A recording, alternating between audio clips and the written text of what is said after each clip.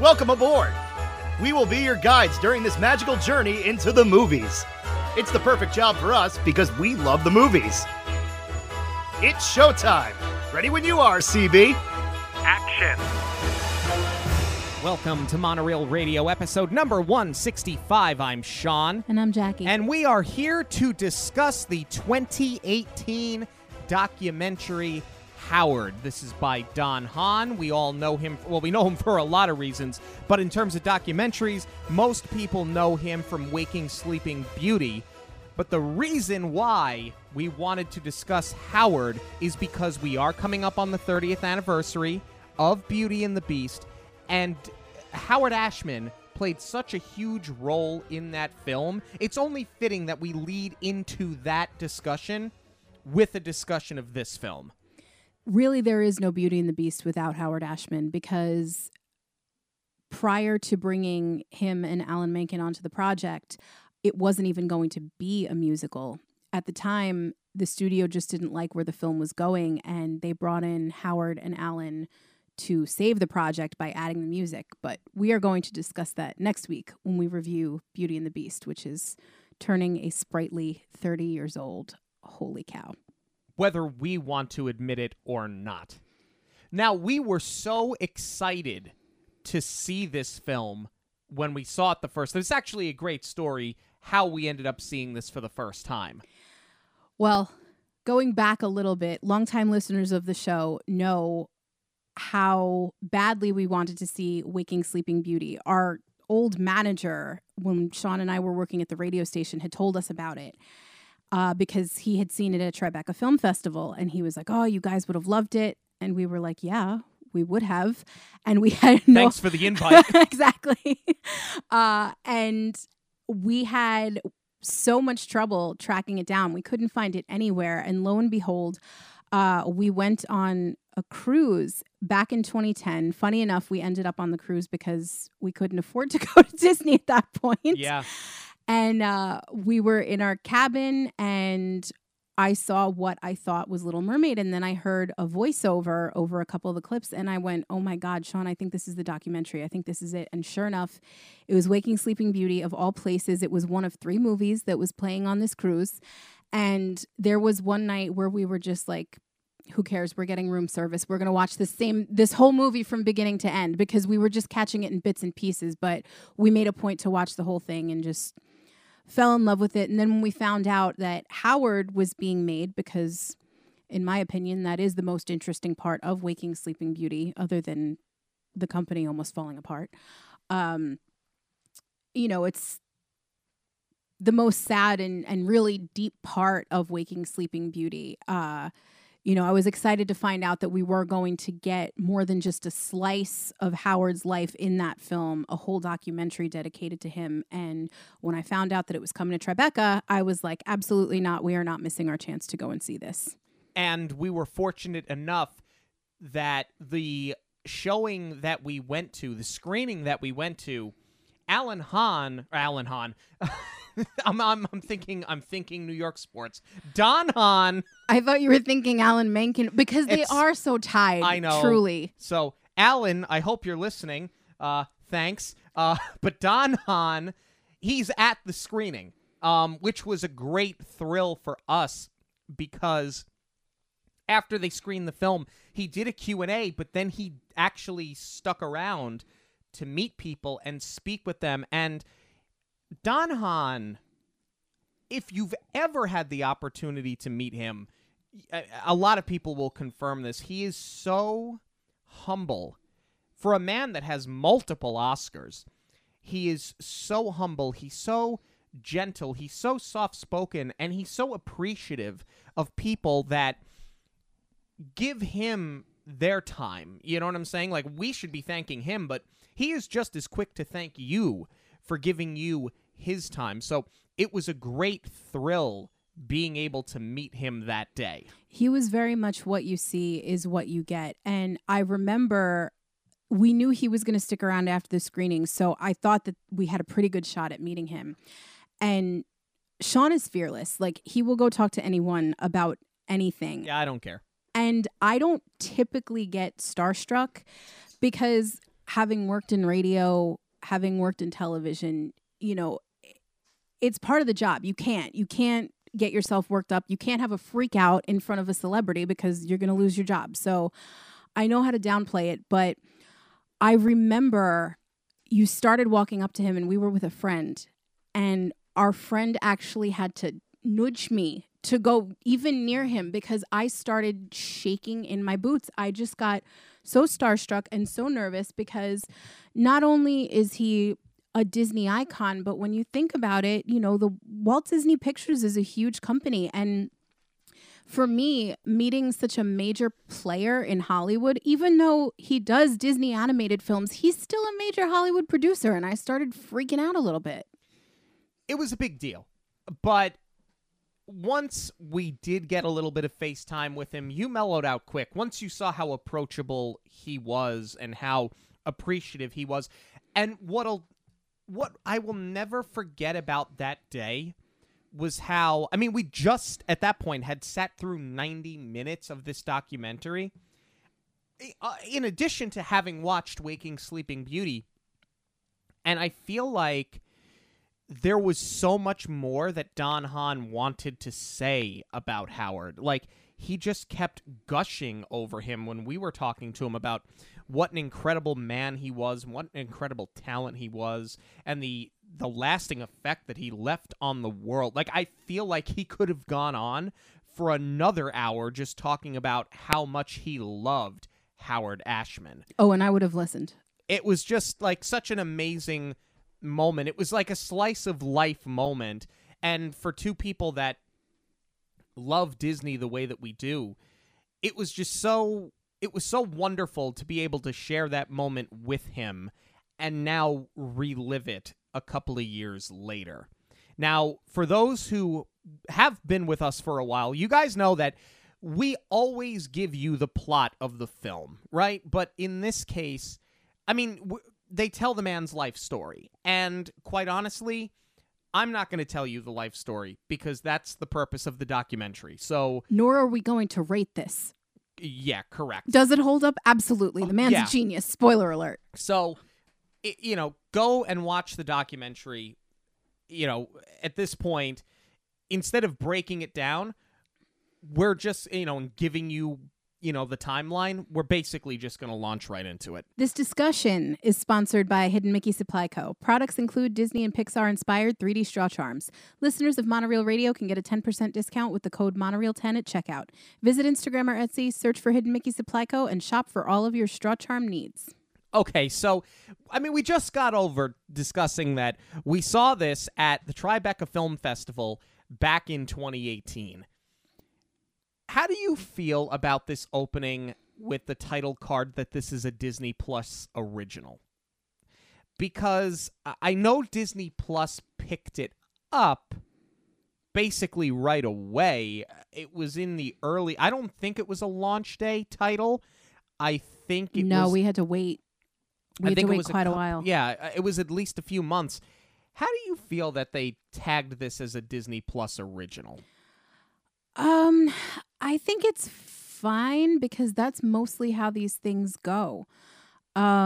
Usually at film festivals, at least the ones that are earlier on in the year, like a Sundance, and Tribeca used to be early enough because it was in April, and now post-pandemic, it's been in June, and I kind of think that that's the way it's going. But a lot of times, the reason that you have these film festivals is because studios and distribution are there to pick up films for their slate. That's kind of how this whole thing works. Before film festivals got so big and you would be premiering these large movies, like for example, in more recent history, The Sopranos prequel just premiered. That was already a done deal. It was already being distributed, and then it kind of gives the film festival a little cachet to say that they're premiering such a big film.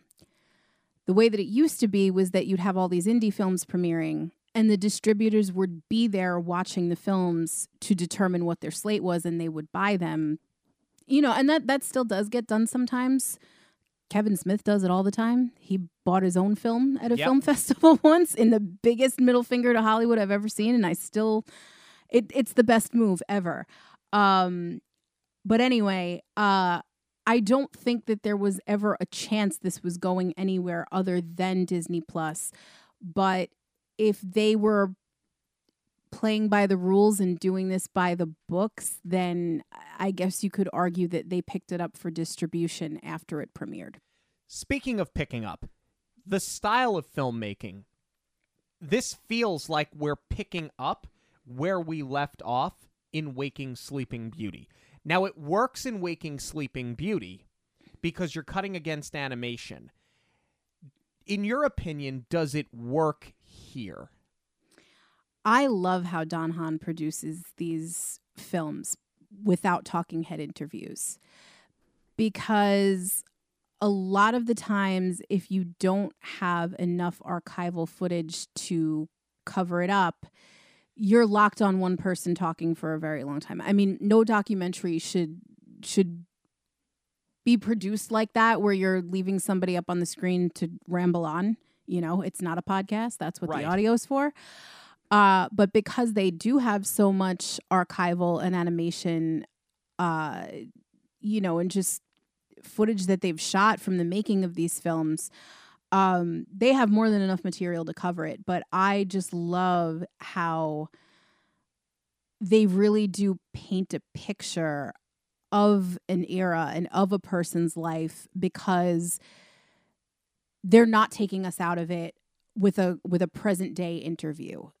It's all done, in this case, in the past, because it takes us back to Howard's childhood, and you get a peek inside of his family life. So it really does do a good job of pulling you in and setting the scene.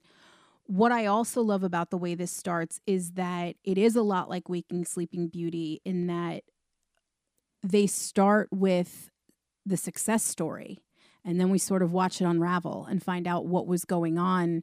In this case, Howard's success was skyrocketing, and it's at a time when his life was declining. It's terrible. Yeah, it obviously, anybody that knows the story of Howard Ashman knows that he died just short of his 41st birthday, a victim of AIDS. And yeah, it feels so much like the last documentary, but it worked in the last documentary, and I feel like it works in this one as well, particularly to pick up, what you're talking about, when they go all the way back to the beginning of Howard's life. Mm-hmm. And you see these photographs of him as a young boy with his sister, and his sister is giving the voiceover.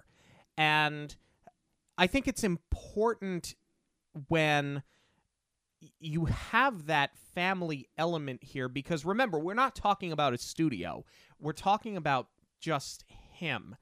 And what I thought this accomplished early on, as she's sort of revisiting, and they had what I believe was archival interviews with his mother as well, they show you that as a young child, how differently he viewed the world, and how he would just create these alternate worlds in his bedroom, and he would create a character for himself, and he'd bring his sister in, and he would tell her these stories and things that he made with his toys, and he painted his toys and changed them to be new characters so that they enhanced the story he wanted to tell.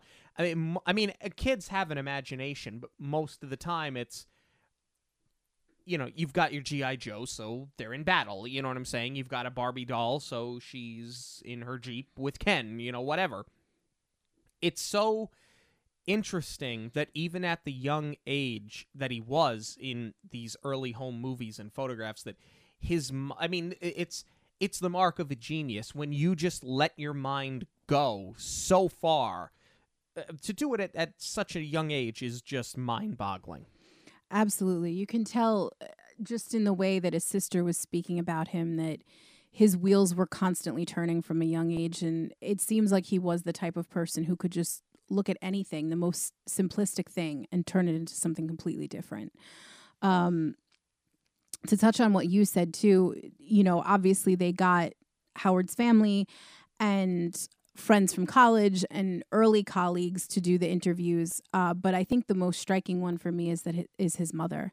To hear her speak about him and to know that she outlived her son, it's really sad. And, they don't really draw attention to that, but you get hit with it so early on in the documentary because she's talking about his childhood, and it's just kind of a rude awakening to know that she had to bury a child. It's jarring that she is speaking about him in past tense. Yes. Somebody that they really don't launch into an awful lot is his father. They talk about him a little bit, but it doesn't seem, to me at least, that he was completely unsupportive. They had discussed that at one point his mom wanted to put him in dance lessons, and the father was like, no, boys don't do dance. But his father was a creative himself. His sister tells a story about how she told him a joke once, and instead of reciting the joke, he turned the joke into a story and put himself in the story. And his mom was, she was a singer herself. So it's just the entertainment aspect and the creative influence. It just seems like he had it for his entire life. Absolutely. And I think that that's where his charisma comes from. Because when you see these old videos of Howard speaking, whether it's to one person or a room full of people, he is so charismatic. And he seems like he's going to be so quiet, but he's just very, very witty. He is. And you hear some of the stories that he tells in interviews here, and they're the same stories and they're the same references that he makes when he's like doing a lecture with the Disney animators as they're preparing to work on Little Mermaid. You see that footage in Waking Sleeping Beauty. You see it here, but in particular, when he's talking, I think, about Ariel and pitching part of your world, what he tells them in that lecture is the same exact thing he says in an interview in this film, completely unrelated to Little Mermaid, years before he was even working on it. So, to your point, he is so authoritative when he discusses musical theater because he feels so strongly about it, but he's so knowledgeable about it as well. Like, he doesn't do it in a way where it feels like he's talking down to anybody or that he's telling anybody what to do per se, but he just does it with such vigor and such enthusiasm. You could just tell like this meant so much to him for his entire life. Absolutely. I mean, you're right. He was very knowledgeable about it because he did go to college and then later grad school for theater. I think he studied acting in college and then he went on to grad school for writing and direction. So he really knows musical theater inside and out from all angles. And you can tell when he's speaking about it. Honestly, so much of what I have learned about storytelling comes from just watching his interviews. And that's where, like, for me personally, aside from him having written the lyrics to my childhood, that's where I feel the hit, where you don't get to see his full body of work and what it could be, especially because when he was in grad school, one of his old classmates who he stayed friends with, she was a close personal friend throughout his life. She was talking about how his production was the Snow Queen. And everybody in their grad school wanted to be a part of it in some way because they knew, of Howard's genius. And the Snow Queen, as we all know, is what Frozen was based off of. And that was an idea that was kicking around in Walt's time. So can you imagine if Frozen had come to life? And I'm not disrespecting the Lopez's in any way, shape, or form, because if Howard Ashman and Alan Menken did Frozen, then maybe we don't get Let It Go. Maybe Idina was not cast. There is a whole ripple effect, but there is a big part of me that would love to see Howard Ashman and Alan Menken's version of Frozen with their music. Yeah, again, no disrespect to the Lopez's and no disrespect to that film. I mean, I'm just going to cut to the chase here. The saddest part about this documentary is that his life was cut short, and so much of his genius was never realized. And it makes you wonder, had he lived, what would Disney as we know it be like today? Is there an Elton John and a Tim Rice? Probably not. I mean, it's just so intriguing and almost unfair to think on these terms. But, Randy Newman, the way that he wrote for Toy Story, what are any of these films? Not Peter Gabriel, Tarzan. Phil Collins. Phil Collins. I was in Genesis. Phil Collins. What is Tarzan? You know what I'm saying? Like, it's just, it's such an intriguing look. And we obviously can't live in that world. And I'm not saying I'm happy that we don't live in that world, but I kind of don't want to live in that world either. Like, I don't want to think about, like, what is life like if we don't have You've Got a Friend in Me? You know what I'm saying? Like, Disney turned out just fine, but you just know there was so much genius left on the table. That's the hardest pill to swallow, other than the loss of a life. You know what I'm saying? I mean, that obviously that trumps everything. So put that aside. I think that's the hardest pill to swallow here.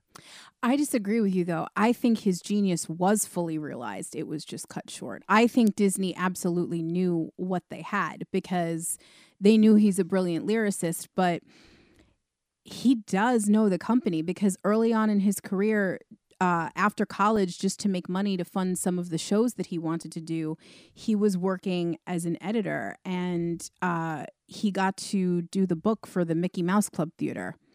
And he loved that project because he loved Disney. And he got to go to Disneyland. I had no idea until we saw this documentary that was a thing, that he was the editor of the Mickey Mouse Club scrapbook. It's such an intriguing story, and because he's so rooted in Disney history, like, I feel like this should be a well-known fact. Right. And for some reason or the next, it kind of just gets glossed over. Right. Now, at this point, he's living in Manhattan. He had gone to Goddard, where he met Stuart White, and then they went off to Indiana on scholarship. They, together, were a pretty amazing team early on. They became a romantic relationship and went to New York together and started their own playhouse, the WPA on Lower Fifth Avenue, when, like, nobody was doing anything on Lower Fifth Avenue. And this is where you, at least in the documentary, you kind of get a little bit of a pit in your stomach, because we know how Howard died, but the really upsetting thing is that they say that Stuart, who was his partner in both business and personally, said out loud that he didn't plan on living to 39 years old. It's really scary when someone is just living on the edge so unapologetically, knowing that there are other people involved in your life. I don't want to be disrespectful and call it reckless, but I mean, it sort of was. And it's just startling to hear that somebody like Howard, who was so grounded and so smart, I mean, I guess the creative energy that the two of them had together between writing and directing, I guess that was enough to keep it going, at least for a time. But I thought that was pretty startling to hear.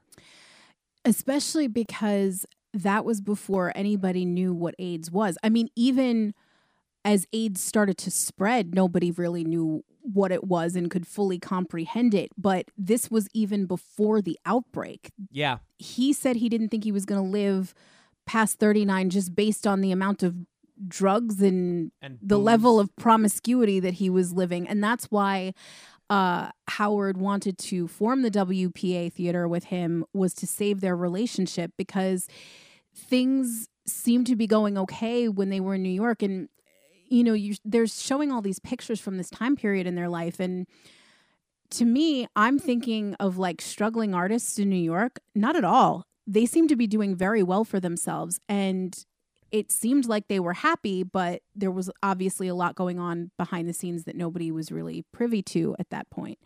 And Howard tried to, by keeping them together, at work and having Stewart direct what he was writing, he thought that that was going to save their relationship, and unfortunately it wasn't enough. And it was a very bad breakup because their whole friend group, who were all the actors and the stagehands and people working with them, kind of had to pick the side like it was an ugly divorce. And it kind of seemed like most of them picked Howard because they said that they kind of just knew that his creative juices were flowing. He was such a genius. And the sad reality is that, I mean, other than passing away from AIDS in 1983, that as soon as Stewart broke away from Howard, that was basically the end for him. There was no career after that. And I mean, they don't hide that. And even Howard himself in an interview in archival audio had said this was a person that never worked a day in his life. So you know that it was definitely a tough breakup. And, you know, unfortunately, at least for a time, it was the hardest on Stewart, harder than it was on anybody else. Well, he was a self-destructive person. You know, I mean, it's a shame, and it's a shame that it didn't work out and they had to go through it. But I mean, I think this is one of those cases where Howard certainly was better for it. For sure, because then he meets Alan Menken and the world changes. Right. Nothing is holding him back anymore. To hear Alan Menken describe his first encounter with Howard is just so remarkable because he can remember every last detail about him, from what he was wearing to him being unshaven. And you could tell from the moment they met, you just knew that there was magic. The fact that the two of them, at least for a time, knew how to push the right buttons on the other person, and that their mantra was basically, don't leave the room without a good idea or a good song. Like, they were just so motivated and so driven. It's hard, especially for musicians, where people, they all have egos. I mean, they all do. When you have two people that are super creative, one in Alan Menken is writing songs for Sesame Street, and you have Howard Ashman that has his own theater, and I mean, he's had some flops, but he's had some success. Sometimes when you butt heads, it's an ego thing, but it seems like there was never an ego problem between the two of them. And I think for two people that are so rooted in each other, I mean, Alan Menken has had a hell of a career since Howard's passing. He's been just fine. But, I mean, let's call it what it is. The two of them are just rooted together and will be forever. Absolutely. And that's where, if you haven't watched this documentary yet, even if you think that documentaries aren't your thing, it's worth it just to take a look at this, to hear them singing their songs. Yeah, the demo tapes. Exactly. I mean, obviously, these are all the songs that we know and love, but when they were being pitched to Disney before they get approved to be in the film, it's just the two of them singing the different parts. It's so worth it just to hear that. And to hear them talk about the treatment for Little Shop of Horrors. I mean, for two people to sit, because Howard has this crazy idea that he's going to make a musical based on a sci-fi B movie that, as he had once said, falls apart in the second half. So he's just going to fix the problems that he thinks the movie has. And he calls Alan and goes, all right, let's do it together. I mean, it's just an amazing story. And that musical and the film have become so deep-rooted in pop culture that to think that, you know, to know that these guys were having that level of success that early is astounding. It's crazy to think that this was their first time out working together, and this is what we got out of it. Because I love Little Shop. The music is just absolutely incredible. The movie is so much fun. The cast is incredible. But really, it just shows that it was like two supernovas coming together, that was the result from their first time out. And that they just knew so intuitively how to work together. I also love in this section of the documentary, they have Howard talking about why he wanted to adapt Little Shop of Horrors. And, you know, it's like you were talking about before, how he's so knowledgeable and so passionate about what he does. Just the way that he speaks about what an adaptation is, because I feel like our generation now is so desensitized to all of these sequels and remakes, and we're getting, in some ways, we can't get enough Marvel, can't get enough Star Wars, and in other ways, we're kind of getting sick of the same thing over and over again. So I feel like it might be hard for people to relate to, but he speaks about adaptations, and he's talking about how he wanted to do Little Shop because is it the best movie? No. But there were so many things that he enjoyed about it. He wanted to pull that and project it out into the world to show an audience what he liked about it. And that always strikes me because most of the time now it's all about ego. I want to make this movie again because I think I can do it better. And that was so not the case here. It's so strange, too, that after that, he does a musical adaptation of Smile, which is a movie that's based on beauty pageants. And, I mean, he meets Jodie Benson, so with that, it's worth it, but it flopped and it got panned. But it's so odd and interesting at the same time that he kept, at least for a small window, he kept trying to, like, do these B movies and these cult classics and flip them from a cult classic into something that can be musical theater. And now you're starting to see it all the time because we've had the Spider-Man musical. You have a Back to the Future musical in London right now. You've got a Harry Potter musical.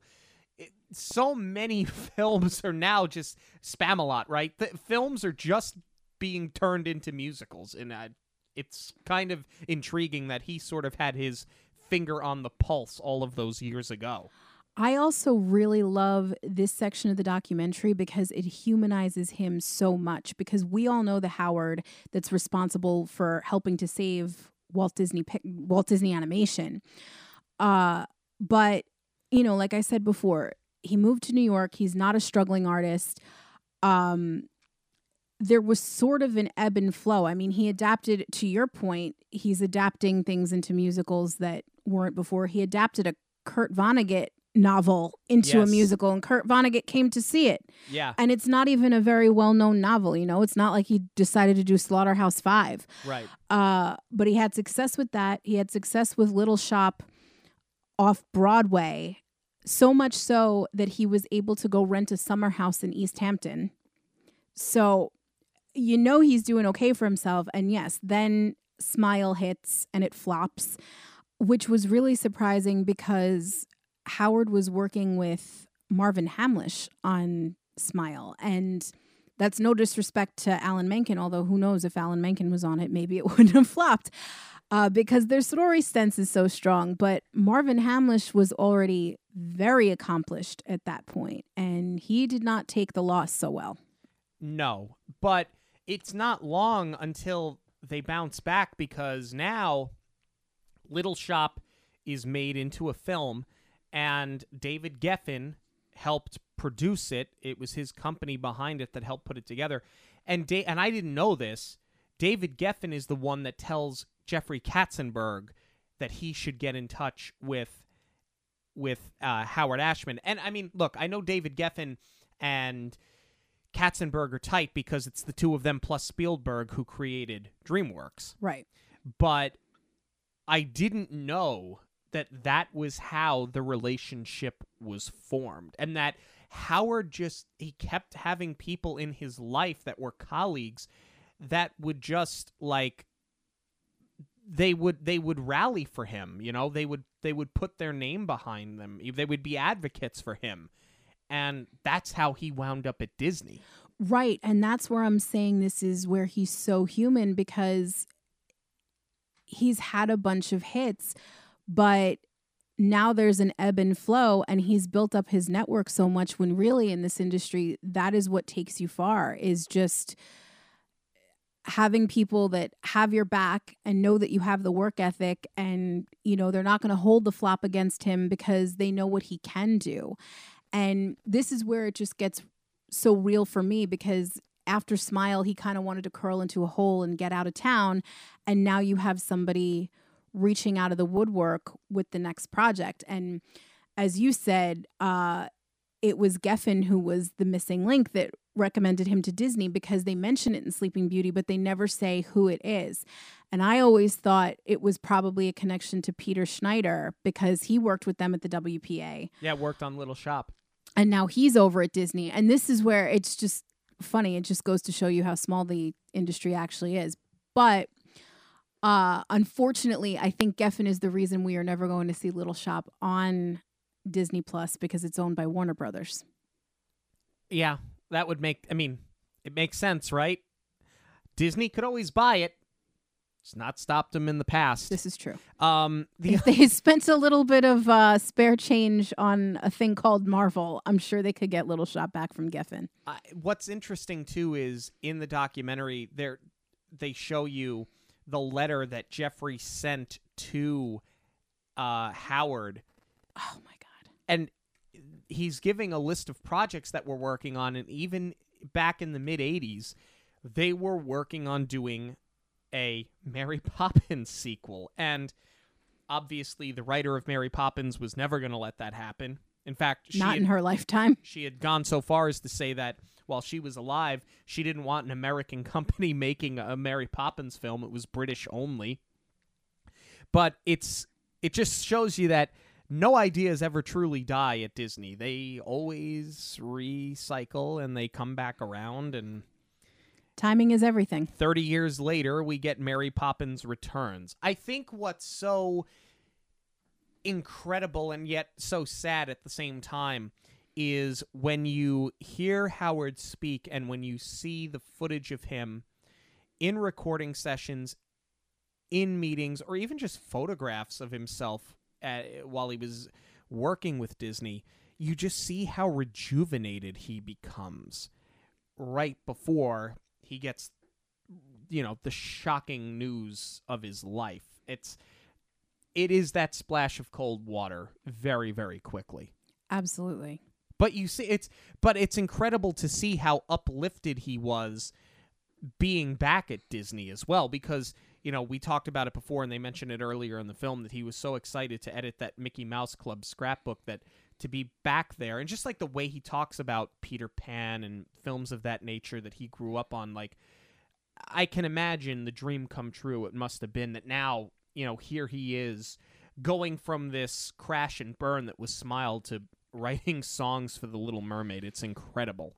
And Don Hahn says as much, that he felt like he fit in a little bit more at Disney with the animators, who were just hyper creatives, and, they're always bouncing off of each other and trying to come up with ideas.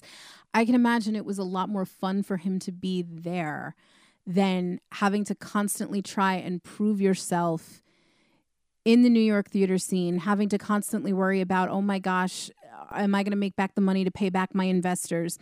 It was probably a lot less stress. I think it was a lot less stress initially, because there were times where, Disney kept him going, but at the same time, they nearly fired him because they said that he was taking too much time in the recording studio, too much time for rewrites, too much time, too much money, because he wanted everything perfect. I honestly see both sides of that coin, though. I mean, when you're costing the studio money, that's a big no-no, and that's going to get you in trouble. However, he can demand perfection because he's brilliant. Yeah, but, I mean, they didn't... I mean, they knew he was good. He's brilliant now. You're talking about in the moment. But at the same time, the other side of that coin is you approached him. He didn't, come to you to get on a project. And that's what I'm saying. This is why you approach him. This is part of getting him. This is a part of his process and making this the best that it could possibly be. Let's talk about March 3rd, 1988. He's getting ready to do a workshop with Alan Menken at the 92nd Street Y. And he hadn't been feeling well. He was noticing white spots on his body. And this is where the documentary, I should say, really does take a violent turn. Because he knew what it was, but he didn't want it on paper as an AIDS test because he was afraid he'd lose his insurance and perhaps even his job at Disney if they found out that he had this disease. Well, that was a big concern for him because he was concerned that he's making music for children's movies. It was a very different time back then, and people were very closed-minded. And if parents found out that a gay man was writing these lyrics for the movies that their children are going to watch, not that you would ever know from listening to any of these songs, they would have, it would have been, that's when cancel culture would have started back then. For sure. And he was afraid of that. He very much was afraid of that. But what I love, though, is that Disney was so accepting when they found out. When they found out, yeah. And in fact, not only were they accepting, but they were upset with him that he was not so forthcoming with them about it. And what did they do to make up for it? They moved production to him.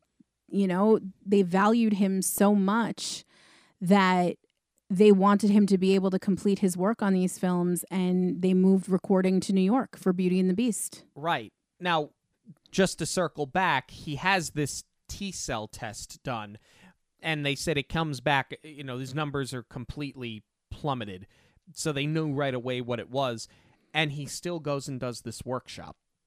And, I mean, you can hear it in his voice because they play the audio recording from the workshop, because he's cracking jokes and he's making people laugh, so he's got command of the room, but you can tell that charisma isn't quite there, but I just can't get over the courage that it must have took for him to still show up with Alan Menken that night and do this workshop. Especially because at this point, he does have a new partner, and his partner didn't want him to go.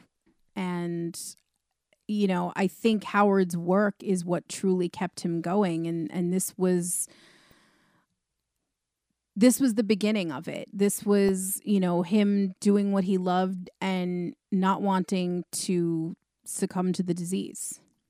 It was a distraction, right? A lot of people get lost in their work, and I think that's exactly what he was doing. And it was sad how secretive it had to be, and at times how he would lash out at people, including Alan Menken. I mean, Menken tells a story once about how Howard smashed a Walkman Pro because he was upset that the microphone didn't work very well. And Alan thought that he was lashing out at him because he wasn't getting what he wanted out of the piano, and he wasn't composing the way he wanted to. And it just seemed like a lot of people, unfortunately, because they didn't know. And that's how Howard wanted it, right? Right. They didn't know, and I think that there were times where he got branded a certain way just in regards to his attitude, and I know that a lot of people, and they kind of talk about it after the fact, like, had they known, they would have handled him differently, but at that time, they just didn't know. They thought he was kind of being a diva. I think that's what Katzenberg said at one point. When they did move those recordings, he said, I can't tell them why, so I'm going to have to make it seem like you're a diva. And Howard was kind of like, yeah, okay, whatever hides it. He would have rather, them thought the worst about him in that way than find out the truth. And at that point, it's kind of funny because they do have an Oscar for Under the Sea already. And it's like, all right, well, we're moving production to The Man with the Gold. Yeah. So it actually was sort of, as difficult as it must have been for him personally, it was easy to cover up. I do disagree with something that you said, though. I don't think that work was a distraction for him. I think that because he's such a creative person, I think that he knew the clock was ticking and there was so much that he wanted to do and so much that he wanted to accomplish, because you would think the natural reaction would be for him to become a recluse and just spend what little time he has left with his partner. And he tried to. They were building a home in upstate New York that his partner had designed, but that wasn't the focus. He wanted to put more work into the world. I think the hardest part of this film, of this documentary, is when Alan Menken talks about the reveal after they won that Oscar for Under the Sea.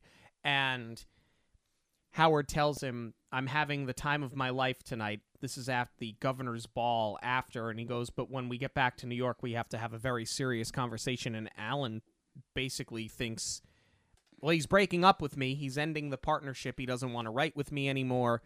And having him recall that day, he said it was on a Tuesday, and finding out from Howard that he had AIDS and that he was sick, and that it was such a shock to Alan because Howard had done such a good job up to that point of hiding it that it's just very hard, and you can hear it in Alan Menken's voice all of these years later, over 30 years later, that it still affects him. It almost seems like it still haunts him to this day. I truly think that Alan Menken would have preferred Howard to end their working relationship if he knew that Howard was still putting work out into the world and that he was living his life happily, if it meant he couldn't work with him as long as Howard was still alive. And conversely, when Howard broke the news, he said, you're going to be okay, and I want you to be okay. Like, that's hard. That's got to be hard to swallow. It's hard, and then us as the viewer knowing what's going to happen, because we know ultimately that Howard is going to pass away. We have this amazing footage of the Be Our Guest recording session, and Jerry Orbach, you could just tell, is loving every second of it, and Angela Lansbury's loving every second of it, and they all celebrate this recording because they know how good it was. But you can see between 1988, when they're working on The Little Mermaid, to 1990, in this recording session, how much Howard has deteriorated. You know, and they go so far as to say that when it happened gradually, you kind of didn't notice, but he looks putting like, those two up against each other. He looks like he aged 10 years. Yeah, he gets very gaunt. I don't think he looks sick, but you can tell there's a dramatic weight loss.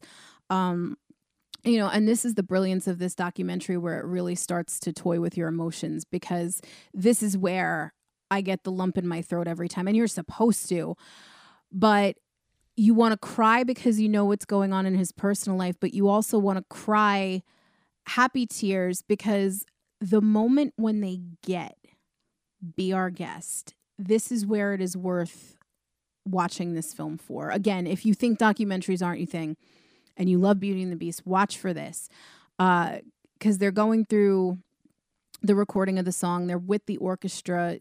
Angela Lansbury and Jerry Orbach are in their respective booths, and all the musicians are there live. So they have a full take of it, and they want to play it back to see how it sounds and if they should change anything. So all of the executives are in the room, and they were like, let's get Angela and Jerry in here. And all of them are watching, and Jerry's like pumping his fists while they're listening to the playback, and the music swells, and even Alan Menken, I think, loses himself for a second, and he's getting all excited. And just to see it click amongst these people that, again, they know that they have just created magic here. They just know that they got it. And it is my dearest wish for Disney Plus to take all of this, because I know they have a lot of this footage, and do like a 3-part series like the Menken and Ashman years or something like that, where we get to see all of this footage behind the scenes of them doing the music for these movies. Similar to when they did Into the Unknown. And this scene is very similar to when they get Into the Unknown, and they all kind of fall back in their chairs in the studio, and they're clapping and they're pumping their fists. You very much get that here, but to your point, it toys with your emotions because you're so happy for them, and then it's over and you realize, oh, but wait a minute. It doesn't have quite the happy ending that Into the Unknown has. And I think that it's such a horribly sad story, and the story writes itself. But I think that's the brilliance of the documentary and the story that Don Hahn told and how he chose to tell that story. Right. And it's not just the dark cloud of knowing that we're about to lose Howard here. It's also that he's got unfinished work, which I think was his biggest fear, because they started writing for Aladdin at the same time they were working on Little Mermaid.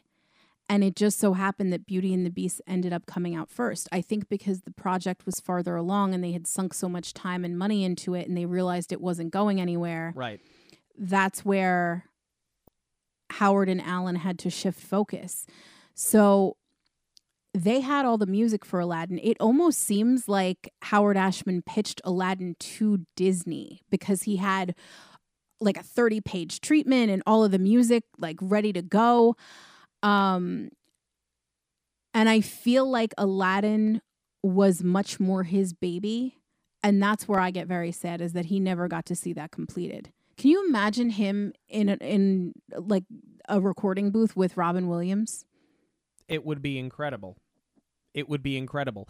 And the Jafar song that he never got to write, that he wanted to write, he was trying to write it, it never happened. What is interesting here, I think, is that you kind of get conflicting views on his writing and whether or not he was trying to put subtext into some of the songs. A lot of people will tell you that he didn't, but some of them seem like they're not so convinced that he wasn't, specifically with the Mob song or with the Jafar song that was never finished. Howard himself basically said that he was never trying to put messages into his music. He was just trying to write for story. He said he didn't like to write politics. Yeah, and I feel like, listen, if that's what he said, I'm going with what he said. For sure. But do you believe it? Yes, I do, actually. I think that he cared way too much about storytelling than having an agenda. I agree. I absolutely agree. That was what I was going to say, is that he cared too much and worked too much in service of the story to worry about his own personal life. We heard the stories of St. Vincent's, now that we're at the end of Howard's life, where they went and screened the movie Beauty and the Beast, that is, and it did so well. And then I think Jeffrey Katzenberg and Don Hahn had gone to the hospital where Howard is blind. He can hardly speak. He's 80 pounds. But to me, and I guess perhaps because we had already heard the story through Waking Sleeping Beauty, it was harder for me to hear Jodie Benson talk about how she went and had her goodbye with him, and the minute she left the room, she just totally collapsed into a puddle. I mean, all of these are just completely brutal stories. I thought it was interesting that they left the New York Film Festival out of it. I kind of get why, because we've seen it already in Waking Sleeping Beauty, but it was such a triumph. I'm surprised that they didn't mention it here, but I guess that's where it is tied more to a triumph for the animation department than to Howard personally. Howard personally, the triumph is that you got this brilliant song and you got to see, it come to fruition when it was recorded. But yeah, hearing, especially from Jodie Benson now, Howard was like her mentor. I mean, really, he's responsible for putting her in the spotlight and for getting her a job with Disney. And, without that, I'm not going to say she doesn't have a career, but that really is what helped her take off. Right. I thought it was interesting, too, and perhaps for the same reason, because they didn't want it to seem like they were just recycling Waking Sleeping Beauty. Right. They never mention that he's wearing the Beauty and the Beast sweatshirt when they go to visit him in the hospital, at St. Vincent's. They mention it in Waking Sleeping Beauty, but they don't mention it here, and I thought that was sort of interesting. Right. Well, I guess that's it. Again, it's not about animation. This is about him, keeping the focus on him. Let's talk about the Alan Menken dream. Oof.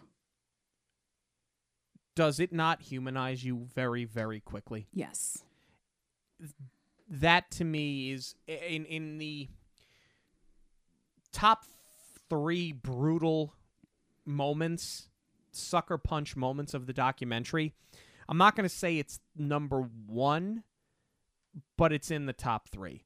I actually still think that Y Street or that workshop that they did, I still think that was the toughest, because he's coming off of that news, and yet he's still trying to keep it together and do this workshop. I think that was still the toughest, but this is up there. I won't spoil the story. Go watch the documentary, but I mean, if that doesn't leave you a puddle, I don't know what you are. You need to have your batteries changed. Well, what would have been worse, honestly, was hearing about Alan's goodbye and his last moments with Howard. I think they strategically omit that. I don't think he even could have gotten through it, to be honest. The way that he, speaks about learning he was sick and he falls apart, I don't think he could have gotten through the final moments. But I feel like this is even more impactful. And without spoiling it, it just goes to show how tied these two human beings are forever. I think for me, as this documentary concludes, I have a lot of questions that seemingly we don't have the answers to. And that goes further than this documentary. It's just, there are certain questions about his illness and how he got it. And because if it, Stuart had passed away so many years prior, but I think Howard's desire for privacy is what's keeping this at bay. And I think the most amazing thing about that is that all of these years later, it's still a secret. People are still respecting his privacy 30 years, over 30 years, really, since he passed away. People are still respecting his privacy and not putting it out there. I think says an awful lot about him and what he meant to people. I agree, and I think that that's another success of the way that Don Hahn told this story, because I don't feel like it was invasive in any way. It stuck to the facts. I think it delved just deep enough based on what people were willing to share without violating anything that Howard would have really wanted out in the world. I think they just did a brilliant job telling this story, and I'm so glad that they did highlight the life of a genius and that everybody can learn about Howard and fully see what his contributions were, because it's not just the brilliant lyrics. We've sort of been remiss talking about what he did for story, just because he had such an amazing understanding of these musicals. There's an interview in this documentary with John Musker and Ron Clements about The Little Mermaid. And when they were working on that project, they were in their early 20s. And they brought Howard and Alan on. And even they admitted that they were learning so much from Howard about the story. And that just goes to show you what an incredible mark he left on this company, because it wasn't just about his songwriting.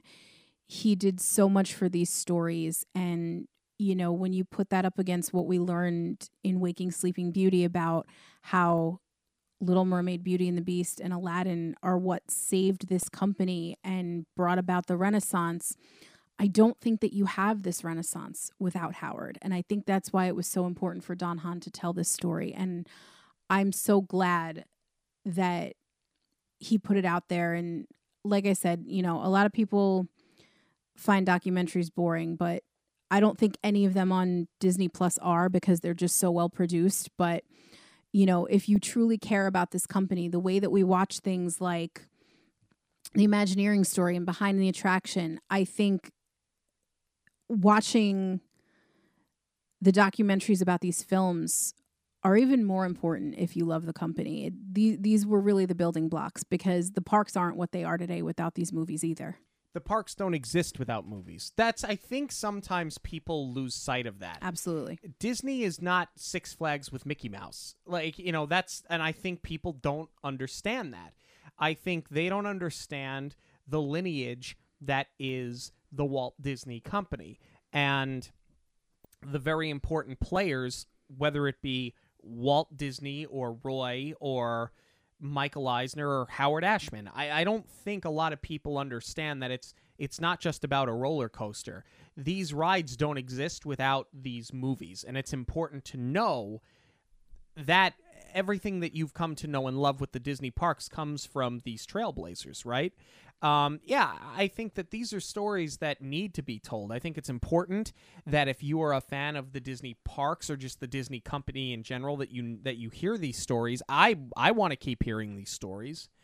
I think that if you don't, at a minimum, get a lump in your throat, you're just not human after watching this. You do get that in Waking Sleeping Beauty as well, when they talk about the death of Howard and the death of Frank Wells as well.